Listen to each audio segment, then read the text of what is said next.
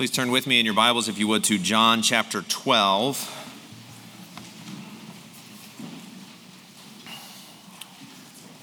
We've been out of John for a couple of weeks now, but we're back in John 12. This morning we'll be looking at verses 1 through 8. And before we read that together, let's pray together.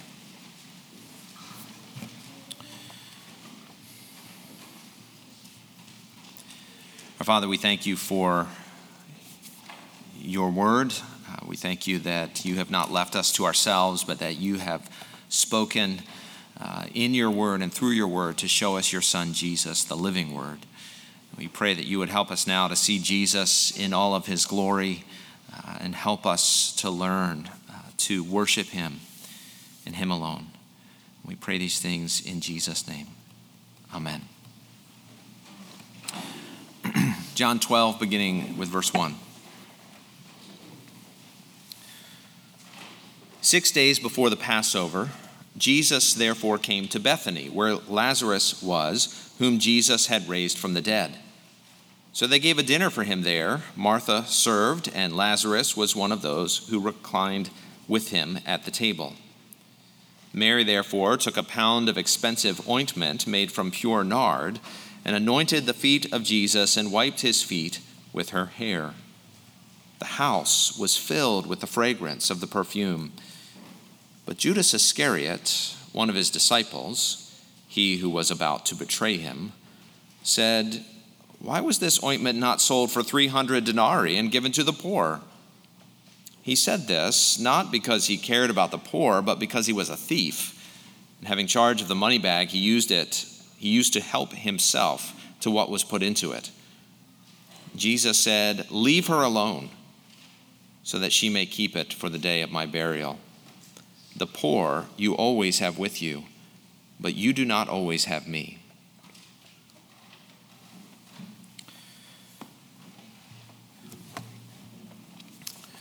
It's a funny phrase, lavish devotion. Once I excluded sermons and Christian devotionals from my Google search for that phrase, not much turned up, except for a floral bouquet. So if you're ever wondering what lavish devotion is, it's 28 red roses with greenery in a tapered vase, and it cost about $200. Lavish means extravagant, overflowing. Devotion means love, loyalty, or enthusiasm for something. It's not a biblical phrase, lavish devotion. I just don't know how else to capture what we find in our text except under the phrase lavish devotion. One theologian, Herman Ritterboss, says this story is not primarily about the psychology of Mary and Judas. Rather, it is about this moment in redemptive history when the contrast between those who love Jesus and those who love self is brought to the fore. Up to this point, people, at least some people, have been ambiguous about Jesus. Even Judas had been for him to a degree, but how far would he really go? How far should he go? How far should any of us go? Of course, that moment in redemptive history has not disappeared. We still have to make that choice, don't we? The options presented to us by Mary and Judas are clear. Will I love myself like Judas, or will I love Jesus like Mary? Who has the lavish devotion of my heart? There's no middle ground. Some of you have heard me talk quite a bit about a transcendent third. There are all kinds of false dichotomies presented to us by the world, and more often than not, the gospel is neither A nor B, but a third way. But that is never a third way between Christ and the world. In that case, there are only ever two options: devotion to Christ or devotion to self. That's the choice that Mary and Judas present to us this morning. And Jesus defends, and in Matthew and Mark actually commends the way of Mary. And so we're going to talk about lavish devotion this morning, the object of lavish devotion, the act of lavish devotion, the challenges of lavish devotion, the practice of lavish devotion and the motive for lavish devotion. That's a lot of points, I realize, but it's 6. That's double the number. Is it 6? 1, 2, 3, 4. It's only 5. All right, so it's only 5. It's nothing. First, the object of lavish devotion. What has your attention? What has your love, your loyalty, your enthusiasm? What are you devoted to? What cause, what belief, what practice, what way of life, what job, what sports team, what musician, what movie franchise, what video game? What is the object of your lavish devotion? What would you not think twice about spending your money on or giving your time to? What is the object of your lavish devotion? Well, 6 days before the Passover, Jesus came back to Bethany, and he had been here many times before. His good friends, Lazarus, Mary, and Martha, lived here. Lazarus, whom Jesus had raised from the dead. And so they throw a dinner party for Jesus. Maybe it's a kind of celebratory meal, celebrating the act of Jesus raising Lazarus. We're told that Martha served, and Lazarus was one of those reclining with him at the table, with him because Lazarus is really the sign, right? The evidence, the proof of who Jesus is. And Martha is serving, Lazarus is there, and Mary comes in and anoints the feet of Jesus. Now, we'll come to the anointing itself in a moment, but while it's obvious, it needs to be pointed out, right, that Mary does not anoint the feet of Lazarus, her brother. She does not anoint the feet of Martha, her sister. She does not anoint the feet of the rest of the 12 disciples who are surely there, though at this point unnamed. Mary anoints the feet of Jesus. And we'll come to her motive for doing this in a bit, but everything depends upon this, doesn't it? That Jesus is the object of her lavish devotion. Jesus, the one who in this story so far, as we have read through the Gospel of John, has been proclaimed as the Lamb of God who takes away the sin of the world. The one who is the Son of the Father, the one who always does the Father's will. The one who has made himself out to be God and so as a result has gotten on the bad side of the religious leaders. Jesus, the bread of life. Jesus, the light of the world. Jesus, the good shepherd. Jesus, the resurrection and the life. Jesus is the object of Mary's lavish devotion. Mary is worshiping at the feet of Jesus. Now, either this is blasphemous, unseemly, inappropriate, and wasteful, or there is something special about this Jesus. If Jesus is just another man, just another religious leader, just another guru, Mary is way out of line. But if Jesus is who he keeps saying he is, if he is who he claims to be, then Mary's devotion should be our devotion. What is the object of your lavish devotion? First, the object of Mary's lavish devotion, at least, is Jesus. Second, the act of lavish devotion. How do you love someone? What does it look like to be committed? What does it mean to be all in? What does it look like to not hold back? And sometimes people talk about someone being a bit too religious, right? And they'll often add, if you know what I mean. We think religious fanaticism, that's going overboard. Now, a sports fan or a movie fan or a music fan, that's fine, but we don't abbreviate for religion. If you're really into baseball, you're a fan. If you're really into Jesus, you're a fanatic. The double standard tells us something, I think. Is it possible to be too Christian? To go too far in following Jesus? Look at Mary's lavish devotion. If anybody went too far, she did. She takes a pound of expensive ointment, a pound. And not just any ointment, but expensive stuff, right? Not the mixed stuff either. This isn't the stuff where when you read the ingredients, you can't pronounce half the words, right? She takes a pound of pure nard. Nard is a plant from which perfume was made. This hasn't been cut. She takes this pound of perfume and she pours it out on Jesus so that the whole house was filled with its fragrance. What do we learn about lavish devotion here? First, lavish devotion is costly. Mary takes a pound of expensive ointment and pours it over the feet of Jesus. Judas tells us it could have been sold for 300 denarii. Now, a denarii is a day's wage for the common worker. So that 300 denarii is a year's worth of wages for a day laborer. So we're talking the equivalent of thousands of dollars here. Perhaps this was her whole savings, her inheritance, her life, financially speaking. Mary's lavish devotion is costly. And of course, we all sacrifice, don't we? For the things that we love, people sacrifice all the time. Soldiers give their lives for their country. Mothers give for their children. Employees give for their bosses. We give time to our hobbies, money to our favorite causes. Much of this is good, God-honoring devotion to good things that God has put in his world. We give of ourselves to all kinds of things. The question is, what is the object of our lavish devotion? What do you pour out your time and money on? What does your devotion to Jesus look like? How do you lavish your love on him? Is your devotion to Jesus costly? And King David once had to make a sacrifice to the Lord in a hurry, and someone offered to give him what he needed, the wood, the animal, the place. But David says in 1 Chronicles 21:24, "No, but I will buy them for the full price. I will not take for the Lord what is yours, nor offer burnt offerings that cost me nothing."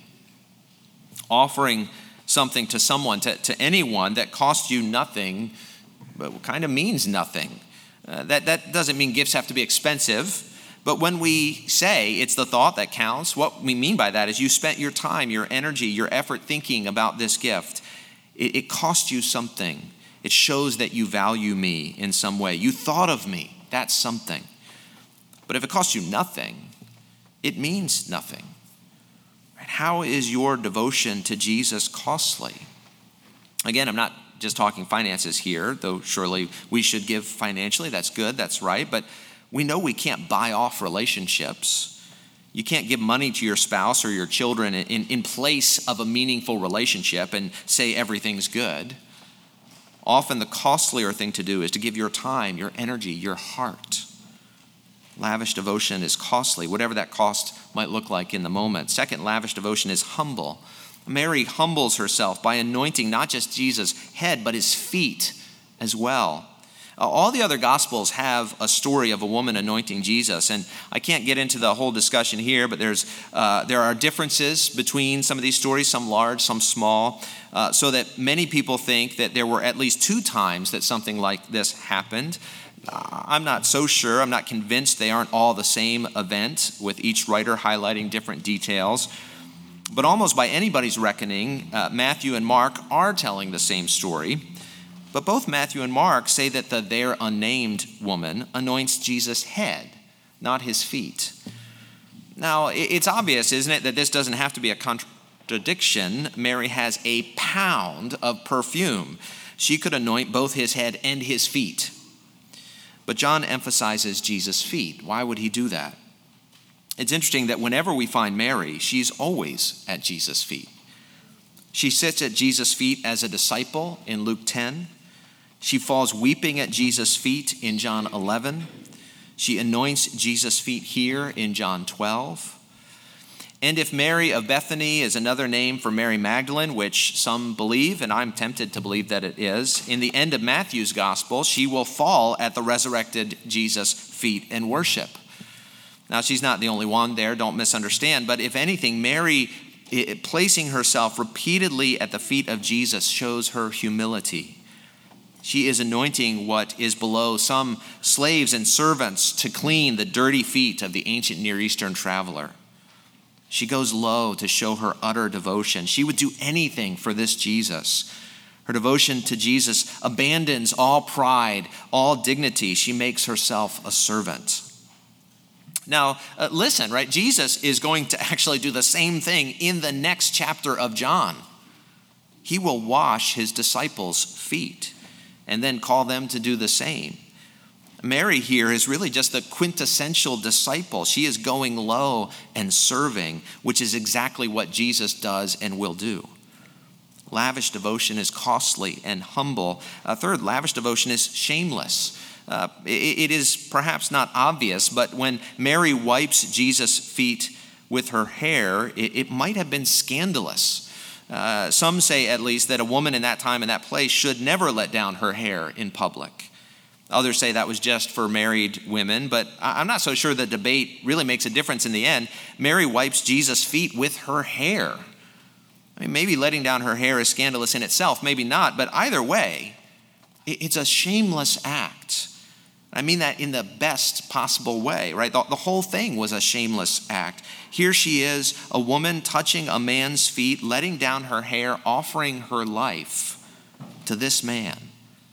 You might say, come on, Mary, have some self-respect. Get up off the floor. Stop washing that man's feet with a $1,000 bottle of perfume. What are you thinking?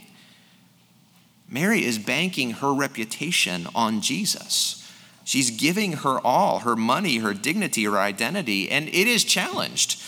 Judas doesn't like what's going on. Others too, if we take in Matthew and Mark, but Jesus comes to her defense. Leave her alone.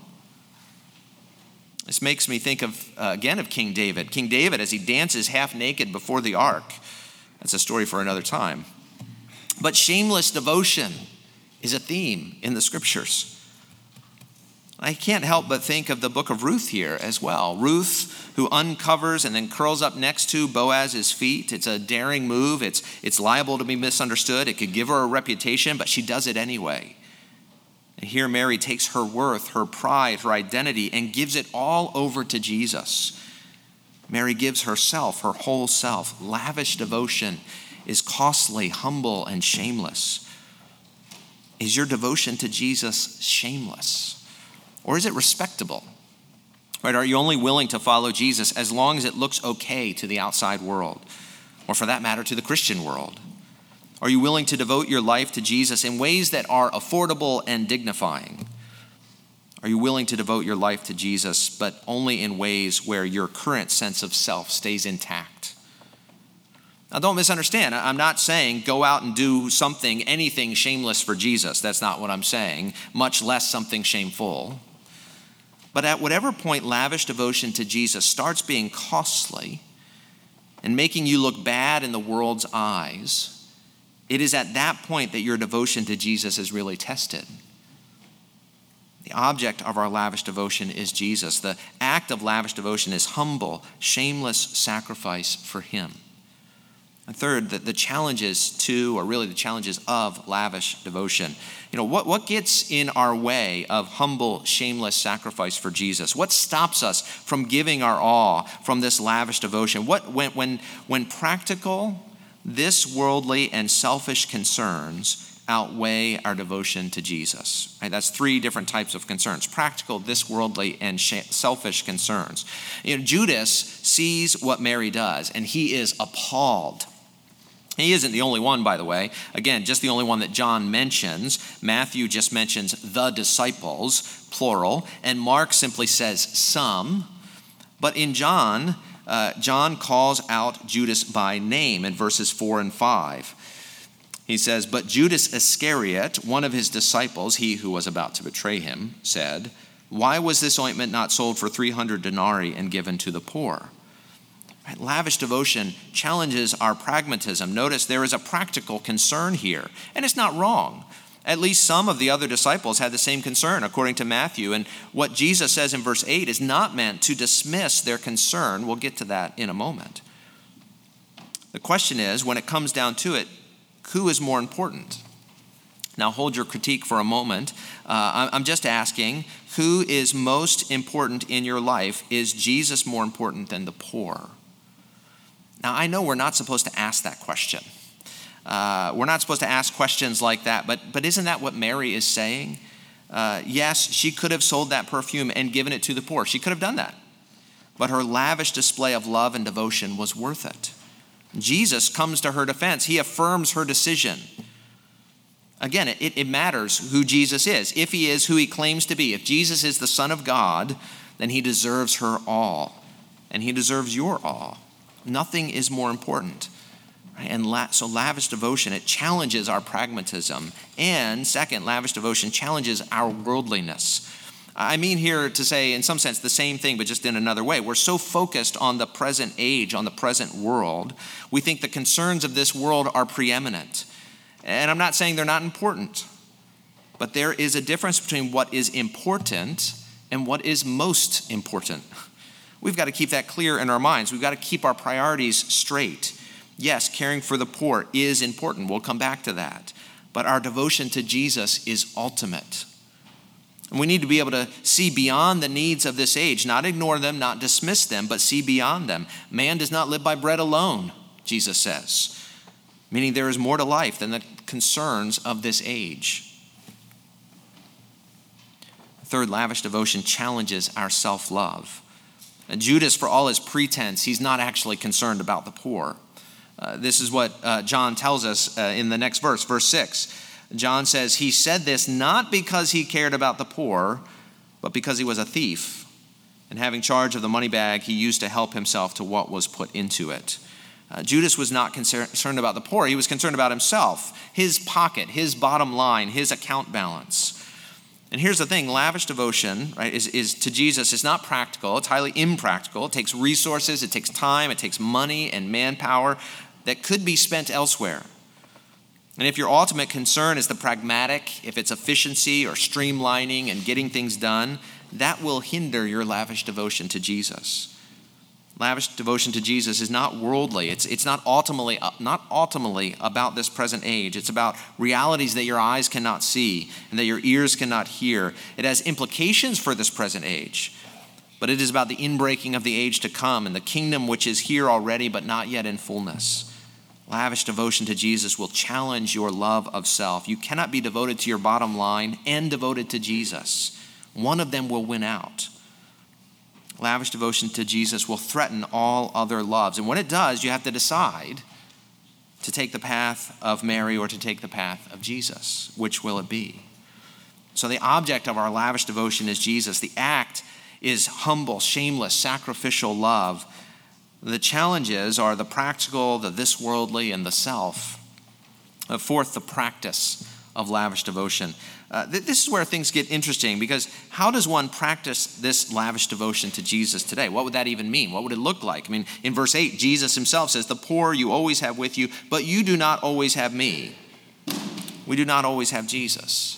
Because Jesus was returning to the Father. He was headed to the cross, and through the cross to his resurrection and ascension to the Father's right hand. Jesus had come into the world, but now he was going back to his Father.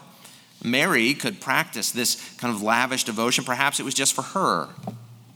Again, Ritterboss points out this moment is less about their psychology, more about redemptive history. The divide between the light and the dark, he says, was becoming clear. The light had come into the world. People would have to decide, would they continue to love the darkness or would they come into the light?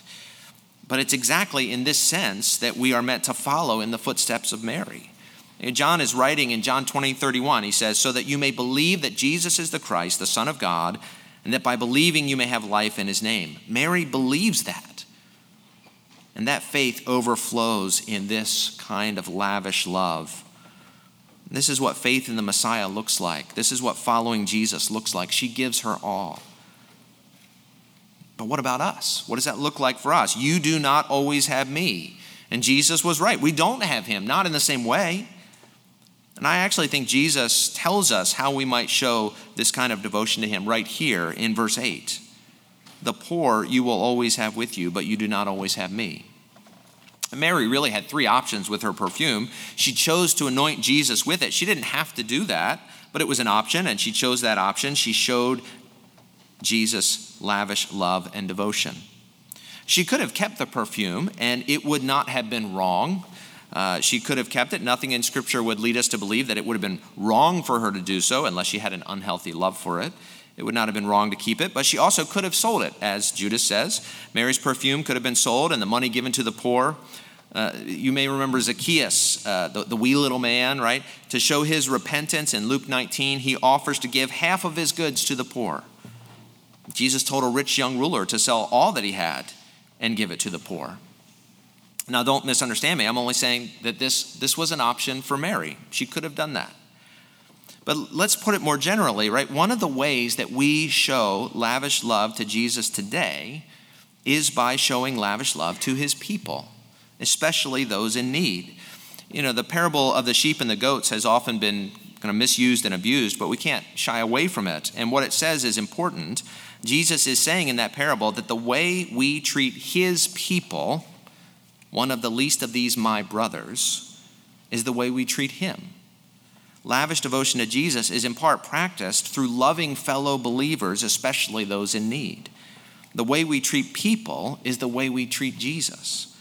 The poor you will always have with you, Jesus says. Again, Jesus is not discouraging his disciples from caring for the poor. In fact, he's quoting Deuteronomy there. Deuteronomy chapter 15, verse 11, which says, "There will never cease to be poor in the land. Therefore, I command you, you shall open wide your hand to your brother, to the needy and to the poor in your land."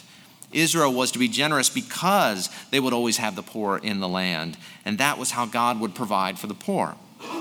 John says elsewhere in 1 John 3:17, "But if anyone has the world's goods and sees his brother in need, yet closes his heart against him, how does God's love abide in him?" Right? To love God looks like loving our brothers and sisters in Christ. The way you lavish devotion on Jesus is by lavishing love on Jesus' people, especially those who are in need. So the object of this devotion is Jesus. The act is sacrificial love. The challenge is our focus on the present age. The practice of lavish devotion is loving Jesus by loving his needy people, which brings us to, fifth, the motive for this lavish devotion.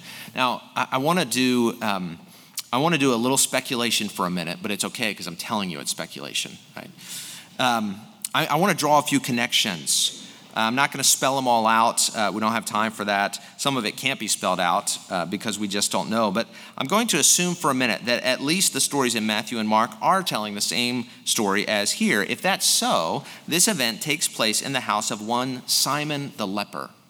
That's the way Matthew and Mark both begin this story. They say, "Now when Jesus was at Bethany," that's where he is in John, "when Jesus was at Bethany in the house of Simon the leper." You'll notice John doesn't say anything about whose house Jesus is in, but Matthew and Mark do. They tell us he's in Simon the leper. Okay, so then you have to ask, well, who is this Simon the leper? And some have speculated that Simon the leper was actually the father of Lazarus, Mary, and Martha. That would make sense. Others have speculated he was the husband of Martha. That could make sense as too. Martha is serving either way. The short is we don't really know, but either one of those is possible. So let's assume that one of those is true for a minute. Let's say that Simon the leper is the father of Lazarus, Mary, and Martha. When Matthew and Mark call him Simon the leper, that must mean that Simon, who was previously a leper, because they're all having a meal in his house in this moment. Now, if Simon was previously a leper, then it most likely means that Jesus had healed this man. Right? That's why he was previously a leper and is no longer. And also remember then something I said a moment ago, that it's at least possible that Mary of Bethany is the same Mary who is elsewhere called Mary Magdalene, whom we will meet later in John's gospel. She just kind of shows up out of nowhere if she's not also this Mary. What do we know about Mary Magdalene? Well, we know that Jesus cast out of her 7 demons, Luke 8:2. Now think about Mary's lavish devotion to Jesus.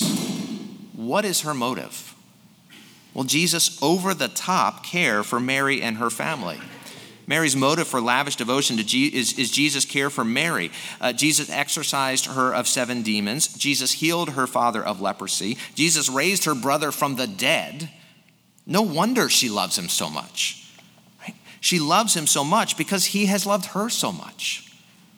Now, I'm not saying her love is mercenary, right? But simply that when we are loved, it is hard not to love in return. And well, you might think, well, okay, that's all well and good, but Jesus didn't heal my dad of leprosy or heal me of my demons or raise my brother from the dead. So what good does that do me as a motive for lavish devotion? Well, let me put it this way. Your motive for lavish devotion to Jesus is Jesus' lavish devotion to us. And the motive for lavish devotion to Jesus is his costly, lavish devotion to us. When Jesus comes to Mary's defense, he says this in verse 7. He says, "Leave her alone so that she may keep it for the day of my burial." Now, it's a bit of an odd sentence, actually. Keep what for the day of his burial? Hasn't she already poured out the perfume? Now some think what Jesus means is she has kept this for the day of my burial, and therefore the day of my burial, Jesus is saying, was at least about to be here, which is true. But however we take it, it seems clear that Jesus means here about the same thing he means in Matthew and Mark. Matthew 26:12, right after Jesus says, "For you always have the poor with you, but you do not always have me," he goes on, "In pouring this ointment on my body, she has done it to prepare me for burial." Whether she understood it or not, Mary was anointing Jesus for his burial, which was coming soon. She was symbolically at least preparing him for his coming passion. Jesus was even now heading to the cross. The Passover is at hand. Jesus is going to die as the Passover lamb to take away the sin of the world. He's going to bear sin which brought sickness, death, and the free reign of demonic powers into the world. He is going to conquer those things by his death and in his resurrection. And he is going to hold out life and victory to all who believe in him. This is our motive for lavish devotion, for pouring out our lives for Jesus and his people, because he first poured out his life for us. Now, the flip side of that is, here is what is not our motive for lavish devotion. If I give everything to Jesus, will he love me? As one love song put it, if I give you my all, will you love me now? No, we give our all, not to be loved, as if Jesus' love were uncertain. We give our all because we have been and are lavishly loved in Jesus. And if you're unsure about that, just look at the cross where he gave his life for us. Do you know Jesus' lavish love? Do you see his humbling himself in the incarnation? Do you see the shame he endured when beaten, mocked, stripped, and crucified? Do you understand the cost that he paid when he bore the wrath of the Father in our place? He has lavished his love on us in the most costly way possible. And now he invites us into that love, to know it and respond to it, to live in a reciprocal dance of lavish love with Christ and his church. At this point in John's gospel, things are coming to an ahead. The people are divided over Jesus. The religious leaders want him dead. Even his disciples are having to choose sides. Judas shows us the way of self-love. Mary shows us the way of self-sacrifice and lavish devotion to Jesus, who is about to lavish his love on us in the cross. Let's pray. Father, I just pray that you would help us to grow in our understanding of the lavish love of Jesus for us shown in the cross, and that we would respond to that in love and delight in him. We pray these things in Jesus' name. Amen.